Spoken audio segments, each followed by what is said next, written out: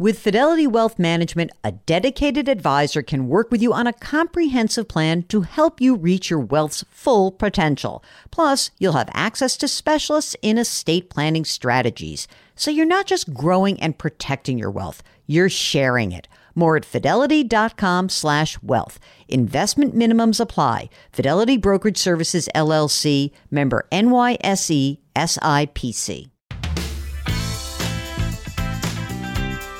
Welcome to the Jill on Money podcast. It is Sunday, September 20th, and this is the weekend edition of the show where we try to give you some interesting interviews. Today, we're playing the second part of an interview we conducted with Scott Lin of Masterworks. Masterworks is the first company to allow investors to buy shares representing ownership of really great masterpieces. We're talking artists like Andy Warhol and Monet and anyone else that you've heard of in sort of post-World War II era. Yeah, that's them.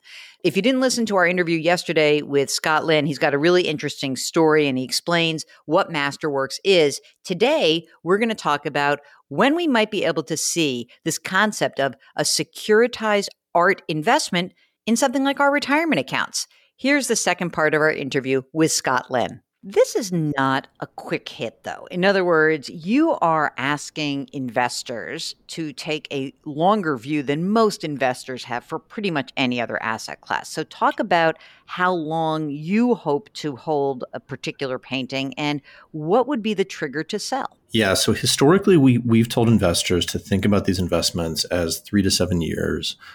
Generally, we would sell paintings based on events in the art market. So if there's a retrospective for an artist, if an artist sets a price record, that's usually the right time to sell. However, we do now have a secondary market on the Masterworks platform. So if investors need liquidity before we sell the painting, they can sell their shares to other investors in the platform. And we're seeing a lot of activity with that.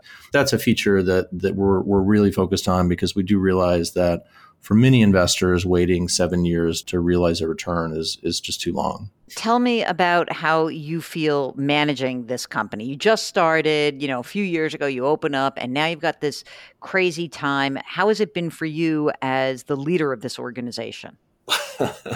I mean, this, for better or for worse, this isn't my first company. So I kind of been through this before, but, being an entrepreneur has its ups and downs. I personally, I love this business just because I love the art market.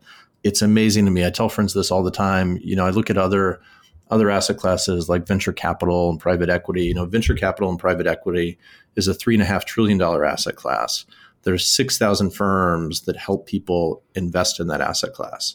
When you look at art, it's $1.7 trillion and we're the only ones doing it. Just to me, that's amazing. And that's what's really exciting. Where do you see this going? You say you're growing exponentially. How will you hopefully bring in the rank and file investor, someone who's got, $1 million in a retirement account? When can we see Masterworks as a choice in our IRA rollover accounts? That's definitely a long-term vision. But look, we fundamentally believe when you look at the characteristics of art that it should play a role in every investment portfolio. We're a long ways from doing that today, but we're seeing lots of demand from self-directed investors on the website who are engaging with these offerings. And then over time, I think we'll try to distribute through other channels like the RIA community to help people more easily allocate to the asset class. Scott, do you have to be an accredited investor to be able to actually participate in a Masterworks offering? We file these offerings with the SEC. They're qualified public offerings, so anyone can invest, whether you're accredited or not. This is an asset class that is probably unknown to a lot of people. And also, I would imagine the holding period sort of limits the amount of people who really would want to be able to do it to the ones who have some moolah, right? I think that's right. The holding period definitely has caused more interest from larger investors historically. We are trying to change that with the secondary market so people can trade shares, right after they invest and they don't have to wait for us to sell the painting. But the whole period is definitely something that people should be aware of. You have individual investors. Do you have any funds that have been investing or venture folks or hedge funds themselves, or maybe even someone who's managing a pension plan? Anyone like that who's been interested or invested so far? We've had a lot of interest from the large private banks in working with our research teams. It's similar to the report that we published with Citigroup on just understanding the asset class.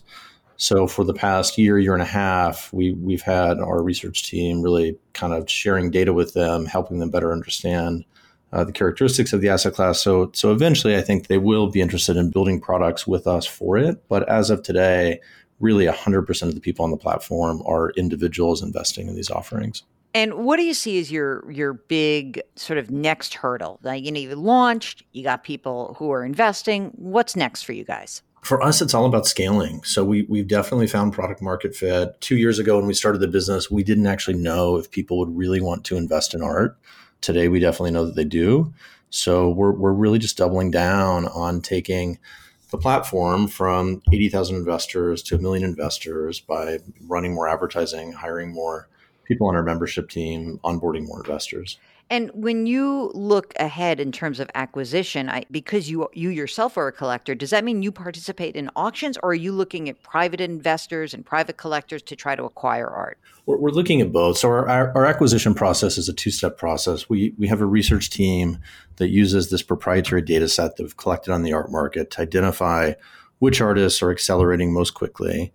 And then from that artist list, which this year is roughly 45 artists, we take that artist list and we hand it off to our acquisitions team who finds particular examples by those artists. And that can be both privately or through auction.